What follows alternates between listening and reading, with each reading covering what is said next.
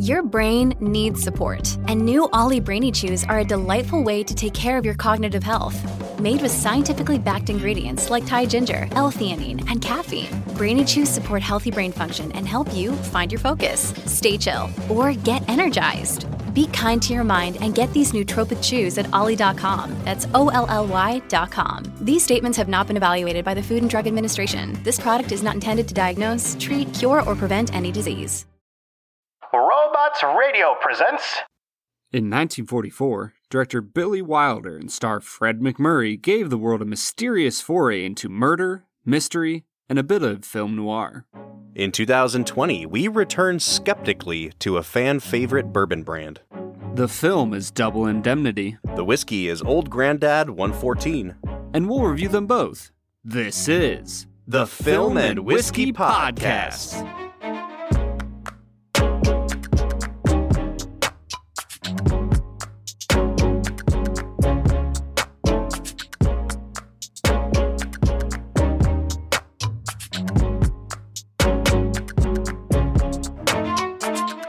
Welcome to the Film and Whiskey Podcast, where each week we review a classic movie and a glass of whiskey. I'm Bob Book. I'm Brad G. And this week we are looking at the 1944 classic, Double Indemnity.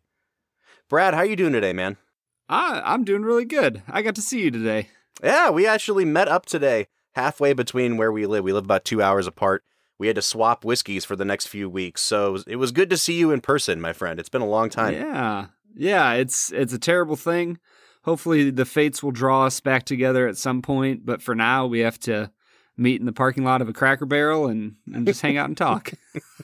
Well, and in addition to seeing you, we also got to both watch this movie. I have made no bones about it over the past few weeks. This is one of my favorite movies of classic Hollywood.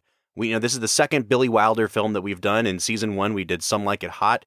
So, Brad, I have to ask you, first of all, had you ever seen Double Indemnity before we watched it for the podcast? Well, I hadn't. I had heard of it. I knew that it was an early film noir example. But honestly, Bob, having watched it now, I am so surprised that I hadn't seen it before.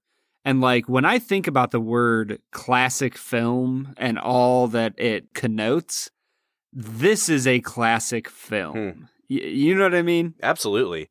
Yeah, it's one of those films that doesn't kind of get mentioned in that first group of all-time Hollywood classics with the Citizen Kanes and the Casablancas and Gone with the Wind. And yet, I don't think I've ever met anyone who watched this movie and didn't like it. Yeah, it's a spectacular movie. And honestly, it's a much better movie than Gone with the Wind.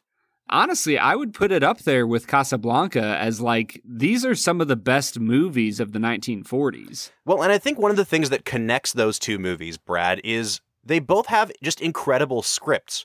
Billy Wilder is, I think, one of the most underrated directors in Hollywood history, but no one has ever left him out of the conversation of potentially being the best screenwriter of all time.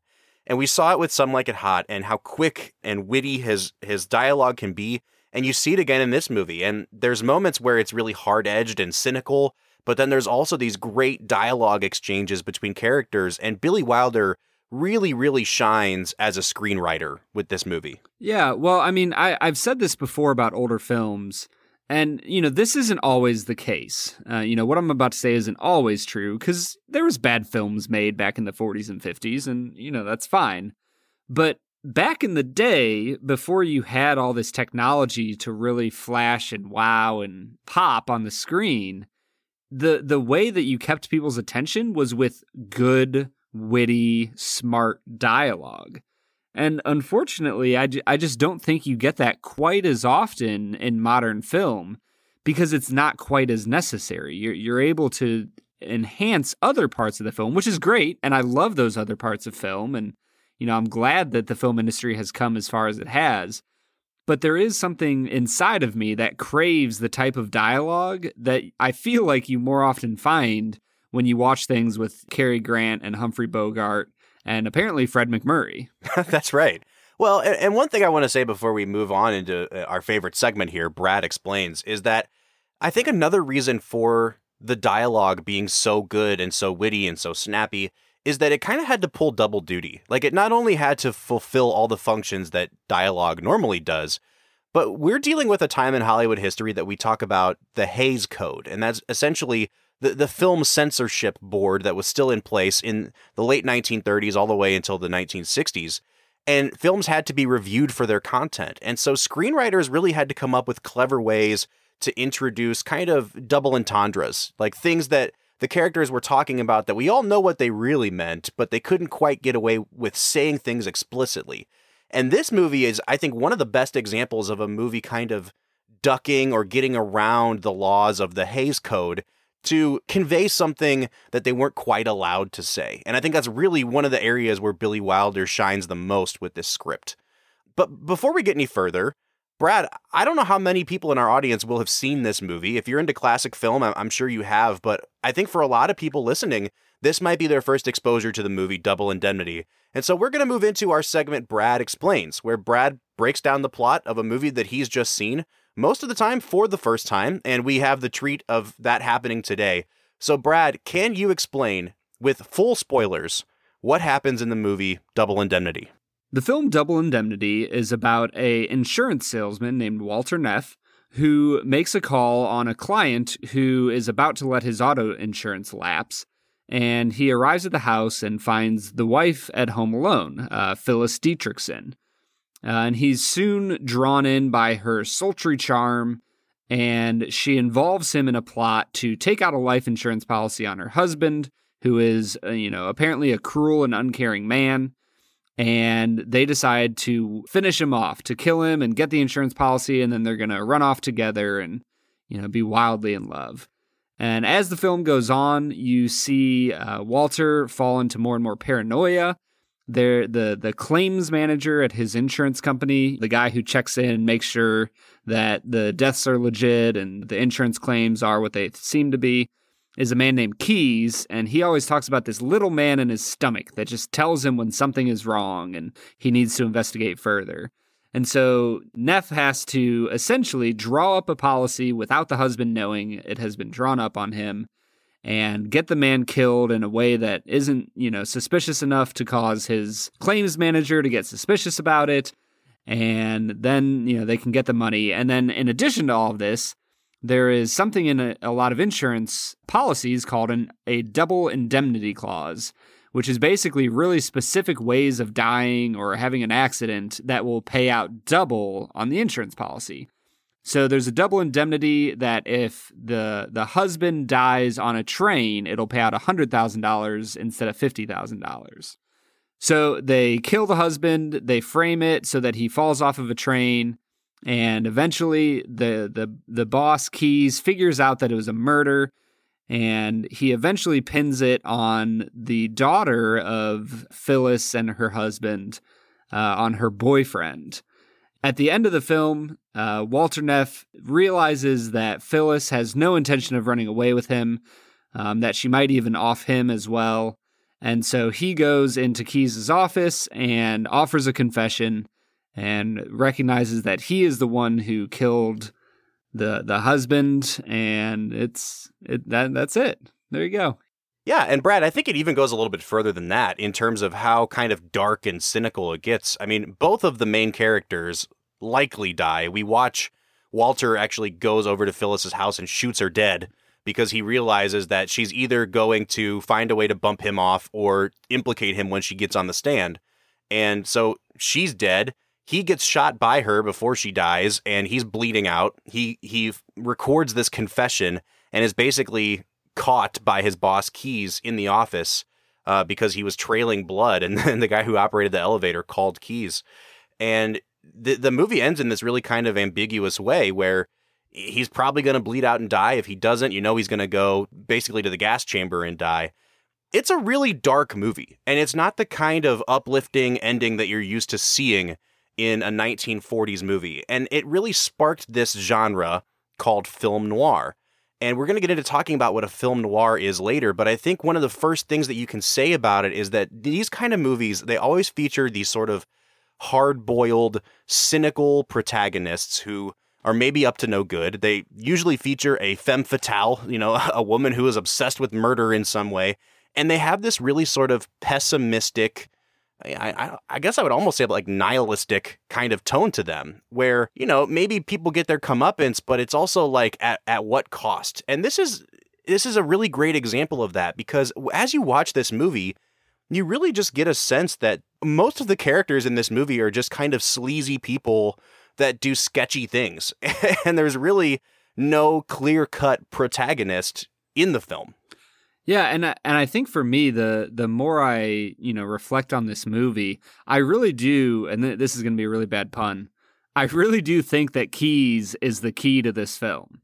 As a character, he's introduced as this kind of harsh, mean, crotchety old claims investigator who doesn't find any good in anyone. And, even Walter says, he's like, I've worked with him for a long time, but I know that he's actually got a heart of gold behind that tough exterior. And so you kind of realize, like, oh, this guy's actually kind of a good dude. And by the end of the film, you realize that Keyes really is the moral center of this movie, that he believes in the goodness of Walter Neff. He is the one who defends him to his boss, saying, no, there's no way Walter could have done this. He told me that he sold the insurance policy. It was all on the up and up. And I can personally vouch for him as a human being. And like, that gave the film so much emotional weight to me that makes you so much more disappointed in Walter for what he did. Well, and I think part of it, too, is that you have such a great actor filling this role. It's Edward G. Robinson, who had been super famous throughout the 1930s, but had always been typecast in kind of gangster roles. He became really famous with this movie called Little Caesar in the early 1930s. And at this point, he was getting kind of advanced in age to be a leading man, and he realized he needed to start taking smaller roles. He really didn't feel super comfortable about making the transition into supporting roles. And it actually said that in order to convince him, they basically paid him the same salary as both the leads for way fewer days of shooting. And he said that made it a lot easier for him to make the decision. But I think that having... That would make it a lot easier for me too, Bob. But I think that having an actor of his caliber in that supporting role, it almost kind of elevated the role to like a third lead. Because, like you said, the relationship between him and Walter Neff is this really kind of father-son dynamic. And it's a very tragic sort of relationship because, you see at the end of the film that Keyes finds out that he was wrong all along, and you see the kind of love that he had for Walter Neff playing out. And I think having Edward G. Robinson in that role elevates that sort of emotional weight to being just as important as the main relationship between, Walter and Phyllis. Yeah, there's no doubt that if you don't have Keyes in this movie, and if he's not played by somebody as talented, there's just no chance that you care so deeply about Neff. And honestly, you kind of find yourself recognizing that Neff made a mistake, that he kind of dove in with this woman who he didn't realize was up to no good. And you see him pay the price for it. And you kind of wonder, kind of like when you're watching the prequel movies, for Star Wars, and you get to episode 3, and it's like, that Anakin is going to do the wrong thing. He's going to turn into Darth Vader. And yet I think that the brilliance of episode 3 is that you still find yourself, I still find myself, watching it for the 30 millionth time going, oh, Anakin, don't do it. Like, what if you just don't make the wrong decisions? And I think that that's what you have in this movie, and it's just a great place to be as a viewer where the outcome. Like from the very start of the movie, Neff is narrating, you think you got the right man, but you didn't. I'll tell you got the wrong man because you got the boyfriend and it was actually me. You were pretty good in there for a while, Keyes. You said it wasn't an accident. Check. You said it wasn't suicide. Check. You said it was murder. Check. You thought you had a cold, didn't you? All wrapped up in tissue paper with pink ribbons around it. It was perfect. Except it wasn't, because you made one mistake. Just one little mistake. When it came to picking the killer, you picked the wrong guy. You want to know who killed Dietrichson? Hold tight to that cheap cigar of yours, Keyes.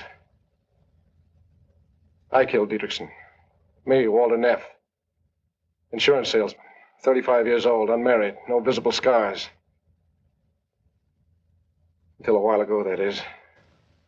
And so you know it right away, and you know he's going to do it the whole movie. And yet because Keyes sees goodness in Neff, you're wanting Neff to make the right decision, despite the fact that you know he's going to make the wrong decision. And I think that only really brilliant movies are able to do that. Well, and again, that speaks to how brilliant Billy Wilder is as a screenwriter. And I think what makes it even more brilliant, Brad, is that he's not presented as a guy that was totally good who got sucked in by this evil woman. Like, she clearly had a plan. She clearly wanted to bump off her husband. But I think what makes it even more great is that from the very beginning, you kind of get the sense that Walter is a little bit sleazy too. Like, when he first shows up to Phyllis's house to deliver these insurance papers, he just openly starts flirting with this married woman. And you actually get some incredible dialogue in that scene where it's like the sexual tension is off the charts. These people are clearly into each other. And you get that great exchange about, she basically says like, hey, you're moving a little too fast here. And he says, how fast was I going, officer? And they have this exchange about him going over the speed limit. Mr. Neff, why don't you drop by tomorrow evening around 8:30? He'll be in then. Who? My husband. You were anxious to talk to him, weren't you? Yeah, I was, but I'm sort of getting over the idea, if you know what I mean. There's a speed limit in this state, Mr. Neff. 45 miles an hour. How fast was I going, officer? I'd say around 90. Suppose you get down off your motorcycle and give me a ticket. Suppose I let you off with a warning this time. Suppose it doesn't take. Suppose I have to whack you over the knuckles. Suppose I bust out crying and put my head on your shoulder. Suppose you try putting it on my husband's shoulder. That tears it. 8:30 tomorrow evening, then. That's what I suggested. Will you be here, too? I guess so. I usually am. Same chair, same perfume, same anklet? I wonder if I know what you mean. I wonder if you wonder. There's tons of double entendre. There's tons of stuff that's implied. But what it really goes to show is that Walter, even though he's the guy telling the story from his perspective, he's the quote-unquote protagonist, that doesn't make him a hero. That doesn't make him a guy that is completely free from sin, even at the start of the movie. Yeah, Bob, I'm right there with you. I will say that first opening scene, he is so sexually aggressive in that scene. Oh my gosh. I was just like, man, this is just going to be another example of like old Hollywood abusing women and being sexual harassment and all this stuff. And like, it's not that didn't happen, because I think it did. But once you start to know the character that Barbara Stanwyck plays a little more, you're kind of like, okay, no, she is just as much in this trying to use Walter as he is just trying to have sex with her. If anything, in a weird way, he's trying to have sex with a married woman, which is bad. And she's trying to, A, kill her husband, and B, make a lot of money off of it. So I don't know if that makes her worse or not. But, like, they're both really bad people in a certain sense. And what's really great is that at no point in the movie, until maybe the very end, do you get the sense that, like, one of them is more evil than the other. Because even as she kind of tries to feel him out of, like, I wonder if he would kill my husband, it's kind of like this dance that they play. He starts to figure out what she's doing, and he calls her out on it, and she's like, no, I'll totally drop it. I won't discuss it again. And then all of a sudden he's like, well, you know, I have always wondered about what it would be like, how I would kill somebody and what it would be like to try to get away with it. So then he's the guy that's advancing this idea. And they really do, like, their terribleness plays off of each other. And I think that only goes to improve, you know, the character building that Billy Wilder's doing. Right. Well, and honestly, I think it's an example of how you might have somebody who never would commit murder in their life, but when they're around the wrong person or the wrong group of people, they almost egg each other on to doing things that they never imagined that they would have done in their normal life.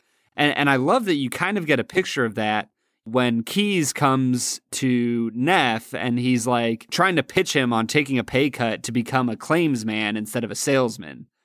And he has this great line about a claimsman being a doctor and a bloodhound and a confessor. And, you know, it's this great line. He's really pitching. He's trying to sell the salesman on a new job. And it's a brilliant scene. And I think you have a moment in that scene where Neff looks at Keyes, and you can tell that he's gone so deep in with Phyllis that in another life, if he hadn't delved into this evil side of himself, maybe, sure, he was a bad guy, but maybe this would have been an opportunity for redemption, to move forward with his life, to try a new hat on, try a new set of clothes on, see if it fits. But because he has met this person, he's met Phyllis, and he's dove head first into this pool of darkness and murder and theft and all these terrible things, he can't move forward with another avenue in his life. And so there's something about that scene that you're just like, man, you just see what life could have been for Walter if he had never shown up at the Dietrichson household. Absolutely. Well, and Brad, I kind of want to shift a little bit into talking about this script that Billy Wilder co-wrote with the mystery writer Raymond Chandler. The story for Double Indemnity was actually based off of a short story that was written by this guy, James M. Cain. Billy Wilder had a writing partner that he wrote with all the time. Charles Brackett said that he didn't want to make this movie because he didn't like how sordid the subject matter was. So Billy Wilder needed a new writing partner. He wrote the script with Raymond Chandler, and they absolutely hated each other. They disagreed on everything. Wilder said that when Raymond Chandler showed up, he was like in a 12-step alcohol recovery program, and by the time they finished writing the script, he was like a raging alcoholic again. So these two guys hated each other, but they recognized what each brought to the table. And one of the things that I really love is how they both contributed to the dialogue in this movie.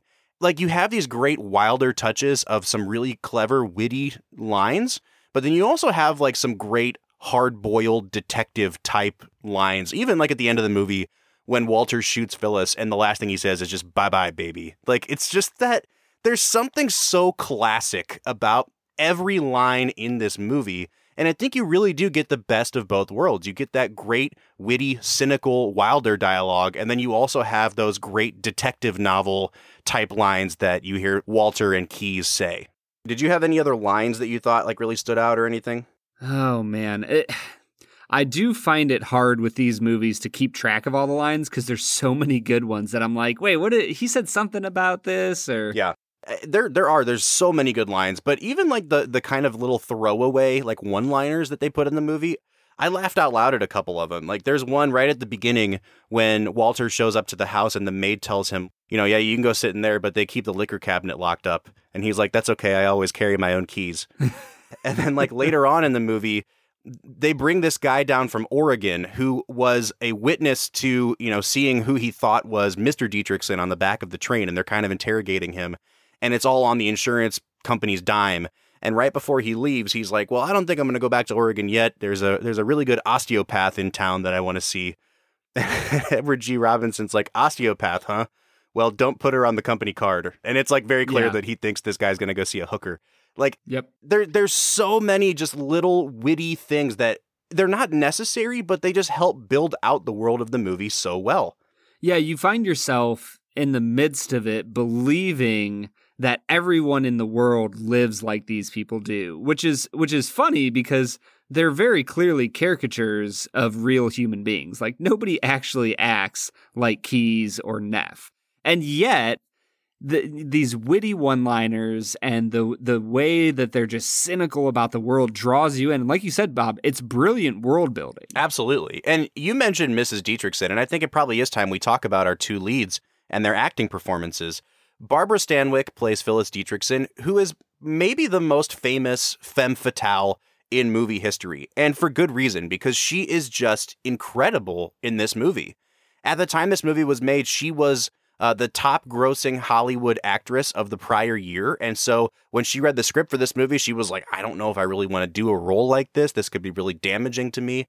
And Billy Wilder, in his typical kind of bully way, was like, Are you an actress or are you a mouse? And she was like, all right, I guess I'll do the part.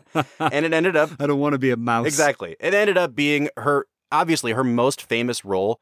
And I think she knocks it out of the park in this movie. Yeah, I think from the very start, you can tell that she is in control of every room that she is in.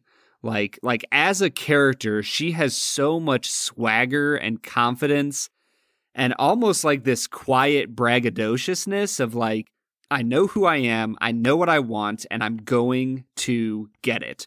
The way that she sits at the very start of the film, and she's like kind of swinging her leg out in front of her, and the anklet is right there, and he comments on it, and she makes sure to wear that again the next time he comes. Like, you can just tell that she is in full control of herself, what she wants, where she's going to go.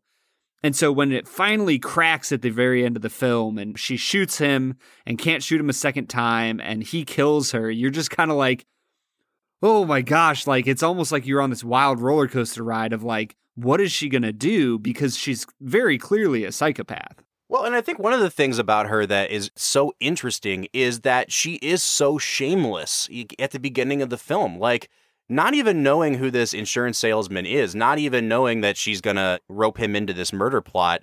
Like, in front of her maid, she shows up in a towel and nothing else. She's flirting with this guy that comes to the door. Everybody knows who she is. She doesn't love her husband. Like, she's an opportunist. And I think that really sets the stage for the rest of the movie, because as these plot twists kind of come to light, it totally makes sense that she would do stuff like that. It totally makes sense that she would be sleeping with her stepdaughter's boyfriend and maybe trying to rope him into this somehow. All of these things continue to stack up. And like, yes, she's a terrible person, but you also, just like Walter Neff, like, you signed up for that. We were drawn in by her allure of how shameless and kind of brash she is. And kind of along with Walter, like, we as the audience get our comeuppance for getting involved with somebody like that. Yeah, and I think that her daughter, well, her stepdaughter, Lola, she is like the canary in the mine shaft, if you will, that like from the very moment you actually meet Lola, that's the first time where you go, there's something off about Phyllis's story. Because she talks about how her husband is mean and kind of a drunk and gets angry with her. And then the first time you meet him, he's mean, he's not nice to her, and you're like, okay, yeah, her story is kind of verified. Her husband's kind of a jerk. But the thing is, she comments a few times that her stepdaughter is kind of lousy and not trustworthy and just makes stuff up.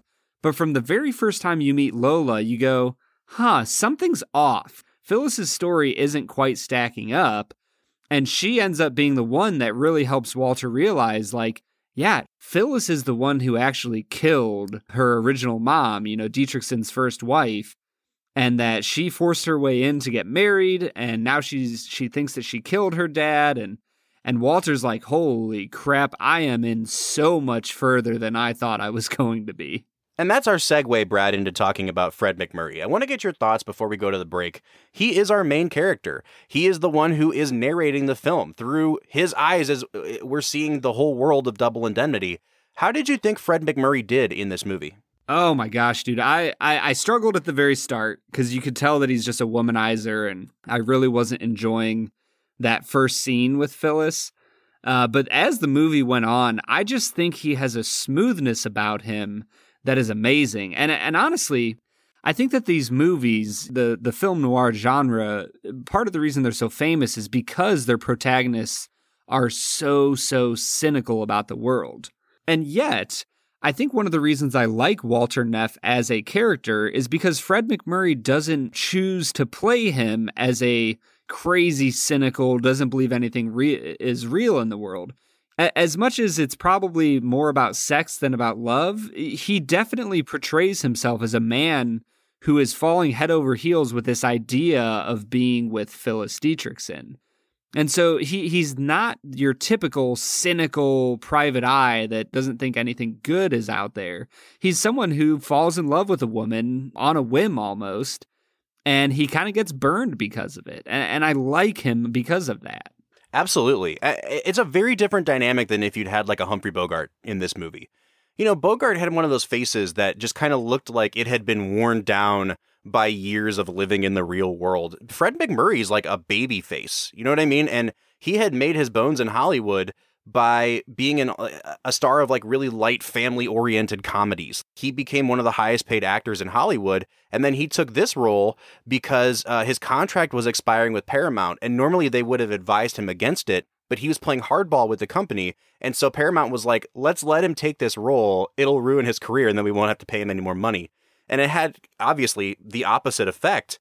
But I think that casting somebody like McMurray in this role really works to the benefit of the movie because he's not the kind of guy that's like a Bogart, worn down and just skeptical of everything in the world. He's a guy who's, for lack of a better term, he's like a regular guy. He works in an insurance office and he's seen enough of these kind of bogus claims come in that he has a healthy sense of skepticism. But it's not really until he gets caught in this sort of web of murder and deceit and lies that you really see the extent of how bleak his worldview comes to be. And I think having this sort of like baby-faced, good-looking guy in the part really brings that home. Yeah, I mean, think about it, Bob. If you had Fred C. Dobbs as the insurance salesman, like it just would be too harsh. It would be too over the top. And like you said, I honestly, if I had to describe Neff at the start of the movie, he's an insurance salesman. He makes good money. He's, and this is more of a dream. I don't think this is actually the best that the world has to offer. But like, he's on top of the world. He can womanize all he wants. He's got the money he needs. He gets to travel. Like, this is in a certain way a perverse American dream. And so, that, like you said, that baby face, the way he plays the character as being kind of eager and suave and confident. I really, really think that Fred McMurray had the best performance out of anybody in this movie. Well, Brad, I think this is a good note for us to press pause. When we come back, I want to talk a little bit about Billy Wilder, the director. We've talked about the writer, but I want to talk about his direction in this film. I want to talk about the themes of the movie. What makes this a film noir? What is a film noir? And then we're going to kind of talk about, the legacy of Double Indemnity. But before we get to that, let's press pause here. Let's try this Old Grandad 114. What do you say? Let's get to it.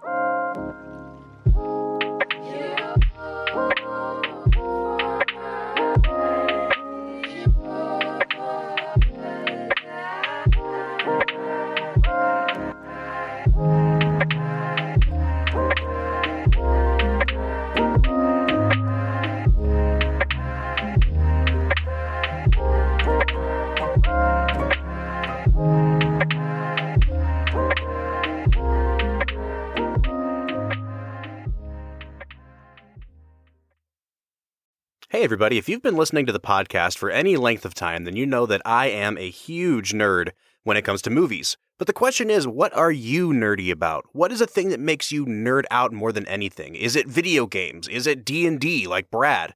We know you have something in your life that you like to be nerdy about. And for the inner nerd in all of us, there is a place called Loot Crate. It's a subscription service that sends all kinds of different bundles directly to your door with different kinds of themes. If you're a fan of the Robots Radio Network, you may want an Elder Scrolls themed box. You may want a Fallout box, a Marvel box. There's gaming, there's anime, there's tons of different subscription themes that you can sign up for at Loot Crate. The great part about a Loot Crate box is that they try to give you a variety of things each month that actually have more value in the box than what you would get buying each thing separately. And the best part is that we, as a part of the Robots Radio Network, are excited to be able to offer you a 15% off your first order with Loot Crate. If you're interested in checking out Loot Crate, make sure you use the link in our show notes. Go to the episode that we're listening, the show notes there, and click the exclusive link that we have there. And make sure you enter the code ROBOTSRadio at checkout. You have to do both things. Click the link and enter the code ROBOTSRadio for 15% off your first purchase from Loot Crate.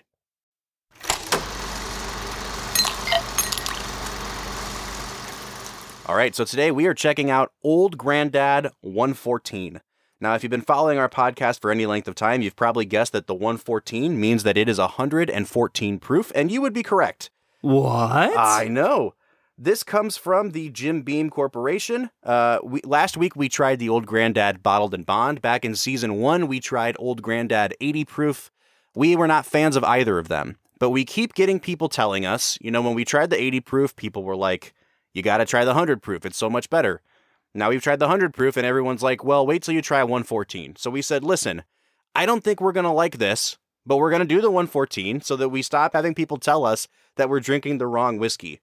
Somehow, if we give this a bad score, their Old Grandad's going to suddenly come out with but wait. There's this 137 cask that we really think would be good. It's really over the top. It puts the 114 to shame.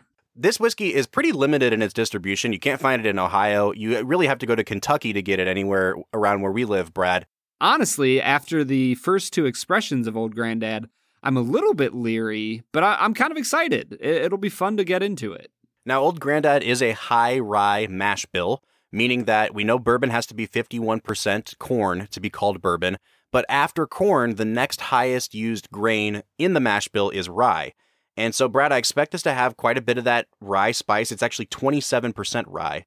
But let's get into nosing it. What are you picking up on the nose of this Old Grandad 114? Honestly, it's very alcohol forward. Yep. But once you kind of push past that a little bit, it has, man, it has a little bit of vanilla. It has some of that rye kind of spiciness. But there's also, this might sound weird, but it almost smells kind of like hay. That musty kind of old feel to it. Yeah. That I haven't noticed on other versions of Old Grandad. Yeah, it definitely has almost like a raw grain smell to it. That's pretty prominent. I actually didn't think this had much of a nose to it, and I'm kind of surprised because, typically as we increase in proof, we're usually increasing in age a little bit too. I don't know if that's the case here, but I was expecting something a little bit more complex, and all I really got was a huge blast of ethanol on the nose, a little bit of spice, and it's kind of like your typical bourbon-y or rye spices, but it also smells, you get that rye comes forward in an almost sour type way. Like it's like a rye bread. There's like a yeastiness to it, and it smells like just milled grain. It's very, I don't know what the word I would use to describe this is, but it's almost like rustic smelling. You know what I mean? Like it smells like bread, it smells like yeast, it smells like grain, and then it's just like, here's a bunch of ethanol to go with it. I don't find this to be a really satisfying nose. I don't know. Are you enjoying the nose, Brad? No. I mean, I will say there's not a lot of richness or depth to this 114 proof that you would, like you said, Bob, when you get up above 110, 115 proof, you start to expect a depth and a richness to it that I'm not getting here. Even as I look at this, the color doesn't even look that deep. No. Compared to other things that you get at this proof. Yeah, totally agree. I'm going to give this a 4 on the nose. I'm going to give it a 5. It's right down the middle average for me. All right, well, that takes us to the taste, so hopefully this improves from here. Let's give it a sip.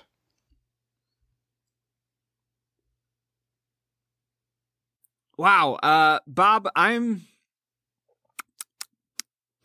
that's a whiskey. Yep. It has alcohol in it. Oh, it sure has alcohol. And then on top of the alcohol is some more alcohol. Honestly, the more I taste bourbon, the more you do get to recognize like a front of the tip taste, a middle of the tongue taste, a finish taste, and like a good whiskey can balance and yet change in all those areas. This whiskey, it tastes like ethanol on the tip of my tongue. On the middle of my tongue, it has a corn sweetness to it. And then it goes down my throat, and it tastes like ethanol. Yeah. Is that about the experience you had, Bob? Oh, absolutely. And I think you're totally right, Brad. As we sip some of these whiskeys, I've started to realize that there's kind of like 2 or 3 basic umbrellas of bourbons. And one of them is this sort of like high rye, unsweet, harsh, grainy mash bill. And you get it in these Old Granddads, you get it a lot in Four Roses, and I've just found that I don't care for whiskeys that taste like this, and this is no exception to that. Brad, I don't know if you would compare this to a Four Roses, but that's kind of the same thing I get. It's really thin for a 114. There's a little bit of spice, and there's that alcohol tingle throughout. It's just alcohol all the way through. And I found that sour note from the rye on the nose carried through as well. It's not a pleasant rye flavor. It's just this really sort of sourdough, almost yeasty bread. It doesn't have much flavor to it. I let it sit for about 5 minutes. I've taken 2 sips of this now, and it has a little bit more character after about 5 minutes. It really kind of develops some more sugar. But again, it took 5 solid minutes to just like calm down in my glass enough to be palatable. I do not like this. I'm going to give it a 4 again on the taste. Man, Bob, I'm trying to come up with something for this, and I just can't. It's a 3 on the taste for me.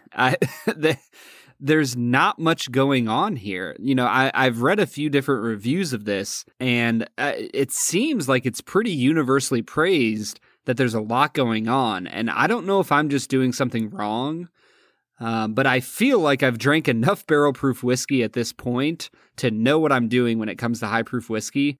This one doesn't have a lot of flavor. You know, I swish it around at the front of the tongue a little bit, but even as I finish and I try to look for notes, I try to find anything on there, even just something, you know, some sort of spice or some sort of anything. It's just so overwhelmed by the ethanol that any flavor I find isn't really worth finding. Yeah, Brad, I totally agree. I actually found myself about halfway through scoring this saying, like, why am I trying so hard to find good things to say about this? Yes. I think it's because I've read and seen so many people who love it. And at a certain point, I had to say, like, no, I'm not going to just, like, grade this on a curve anymore. And I have to be honest about the fact that I do not think this is good. And that takes me to the finish as well. And literally the only note that I took down for finish was ethanol, just ethanol. Like, there really is no lingering flavor that lasts on this. It is a hugely alcohol-forward whiskey. The burn going down is prominent. And it honestly, last week we said that it seems like to get to 100 proof, they just added a bunch more grain alcohol to get to go from 80 to 100. And this time it seems like the same thing.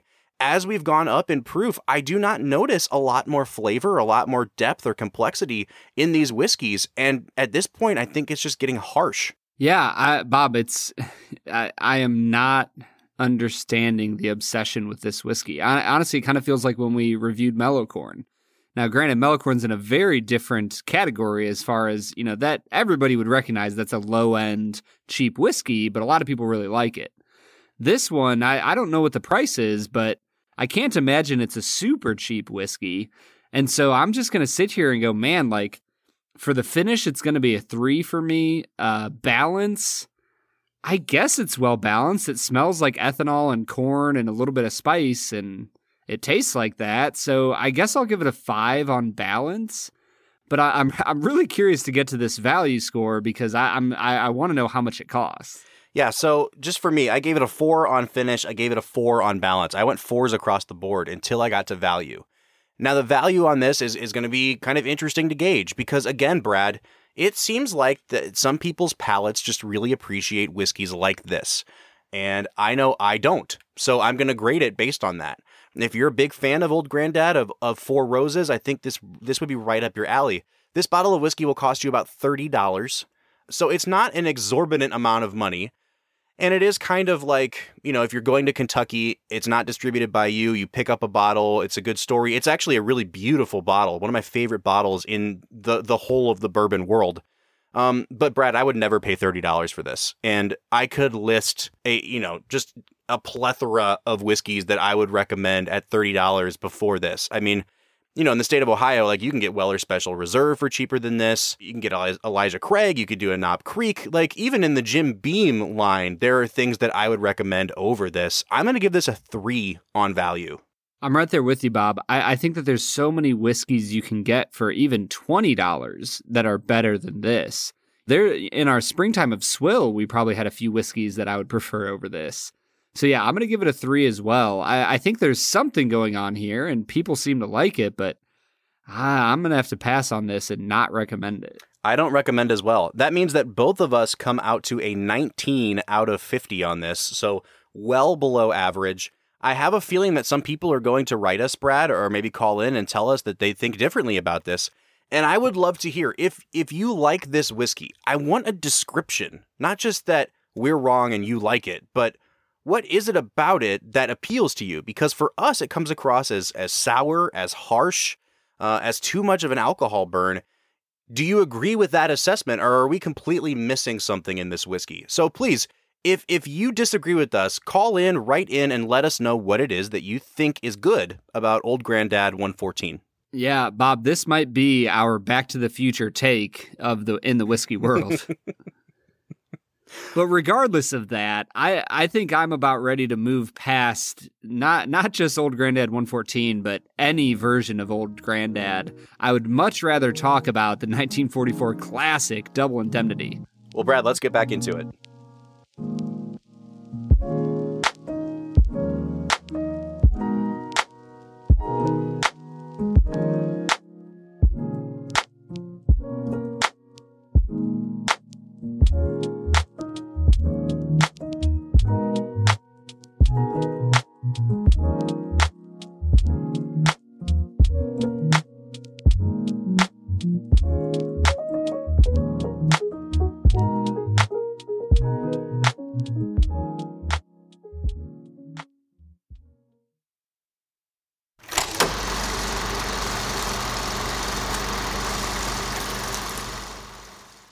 All right, so that was Old Grandad 114, a whiskey that neither of us recommends and neither of us enjoyed. Let's get back into talking about this movie that both of us enjoy and that I will be much happier to talk about, Brad.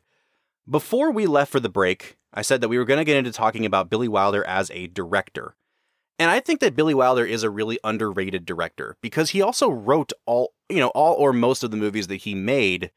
I think people give him a lot of credit for being a great screenwriter, but kind of infer that like he was using that as a crutch with his direction. And I don't think you can make that argument here. I think this is Wilder at his most kind of Hitchcockian. Like this movie reminds me so much of a Hitchcock movie. Obviously very different tonally, but the two major themes in this movie are like sex and suspense, and that's a Hitchcock movie. Do you know what I mean? Like everything about this movie is either about the tension of are they going to get caught, or it's about the tension of are they going to have sex. That is the definition of a Hitchcock type movie. And I think that Billy Wilder really leans into those kind of directorial tricks.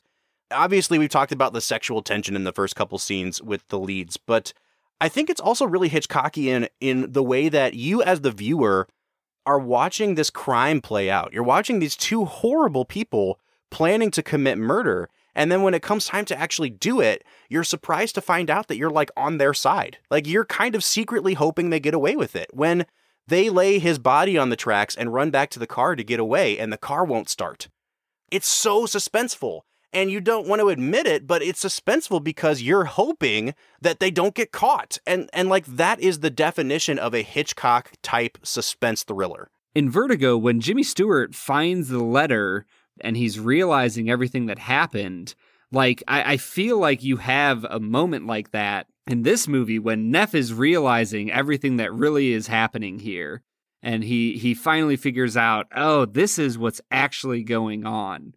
And so, yeah, I think Hitchcock is a perfect lookalike for, what is happening in this Billy Wilder film.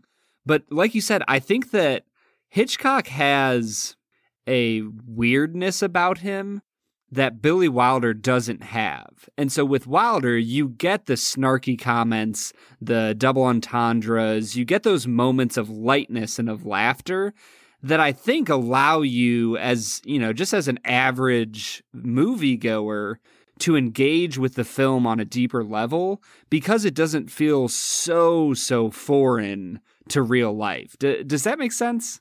Yeah, I think it does. And I think that that's what really makes Billy Wilder a great candidate for directing a film noir.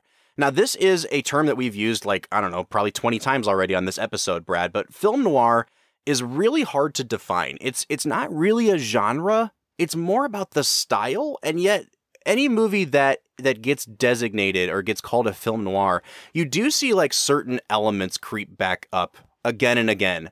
So the term film noir, it comes from the French for black film or dark film. They're usually characterized by the fact that they have these really harsh lighting patterns that, when you're lighting a scene, you've got like a couple main lights, and the one is called the key light. That's where most of the light comes from.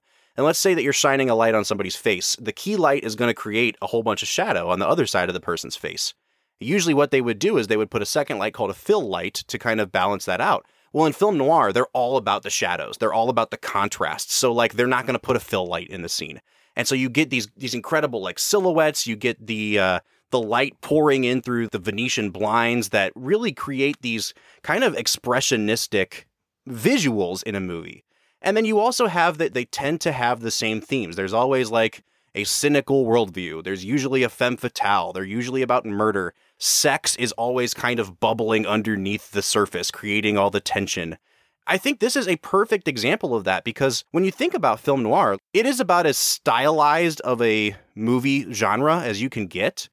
And yet somehow Billy Wilder doesn't make it seem like this weird foreign world that we're inhabiting. Like it all seems realistic because of the touches that he brings to it. Yeah, I mean, even when you just look at, the insurance office that Neff and Keyes work in, it just feels like a normal, everyday workplace. And I think other film noir, you get these private eyes that are, they're in an office by themselves and they're pondering the meaning of life. And it's like this gritty, dark, And it's just unrelatable. It doesn't feel like real life. Whereas in this film, they just have normal office jobs. And Keyes has done really well for himself, so he has an office by himself. And Neff has done pretty good for himself, and he shares an office. He's not on the general floor with all the other salesmen.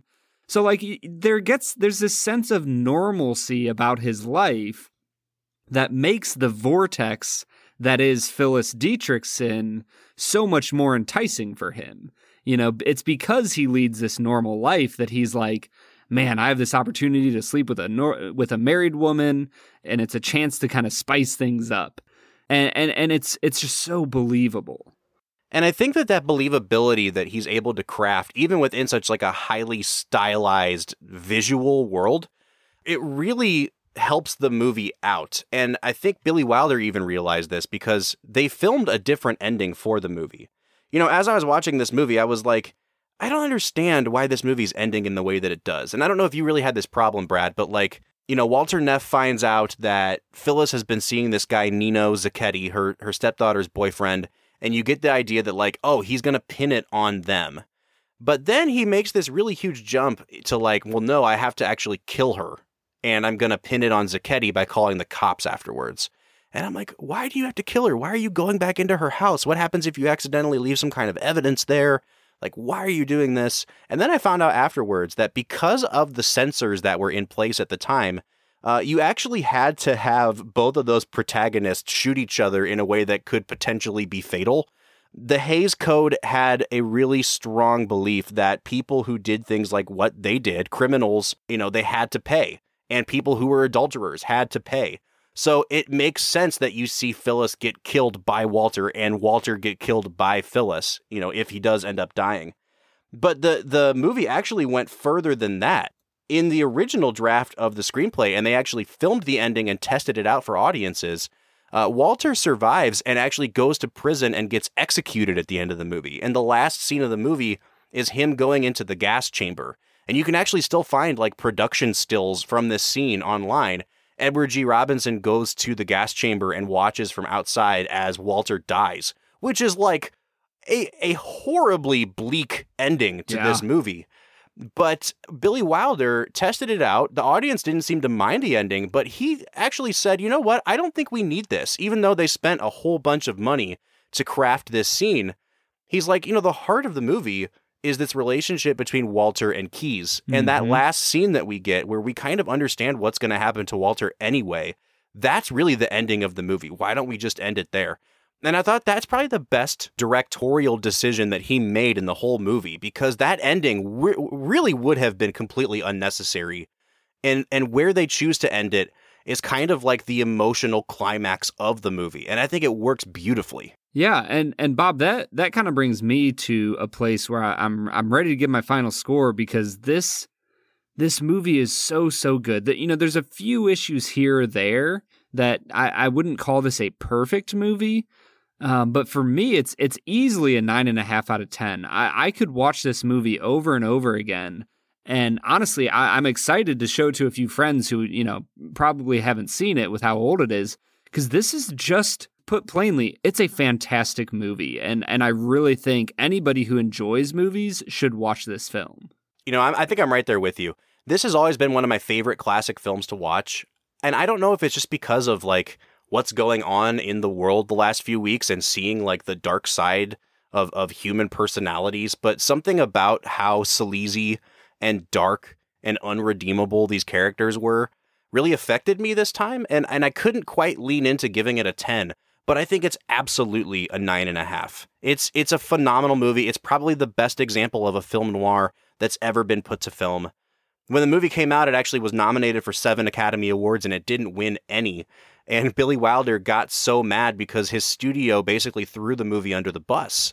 They promoted a different movie instead, and both of these films were nominated for Best Picture. And by the time Billy Wilder lost Best Director to the guy who directed the other film, he actually tripped him going up the aisle. Billy Wilder was a super sore loser. But I think in the years since this movie has come out, it's come to be seen as one of the best films ever made. And I absolutely think that it holds up 75, 76 years after it came out. But Bob, do you want to know whose opinion I want to hear? Who's that, Brad? Well, that would be Film and Whiskey Nation, our loyal listeners. But if they wanted to let us know what they thought, Bob, where would they find us? Well, that's such a good question, Brad. If you want to write in, call in, tell us what you think about Double Indemnity, you can find us on social media. We're on Facebook, Twitter, and Instagram at Film Whiskey. Or if you want to give us a call, our phone number is 216-800-5923. Once again, that number is 216-800-5923. Or give us a call on our Anchor.fm page. You can record a voicemail there and let us know what you think about Double Indemnity. Next week, we will be back. We're actually staying in classic Hollywood, Brad. We'll be back with the 1951 classic, The African Queen. For the Film and Whiskey Podcast, I'm Bob Book. I'm Brad G. We'll see you next time.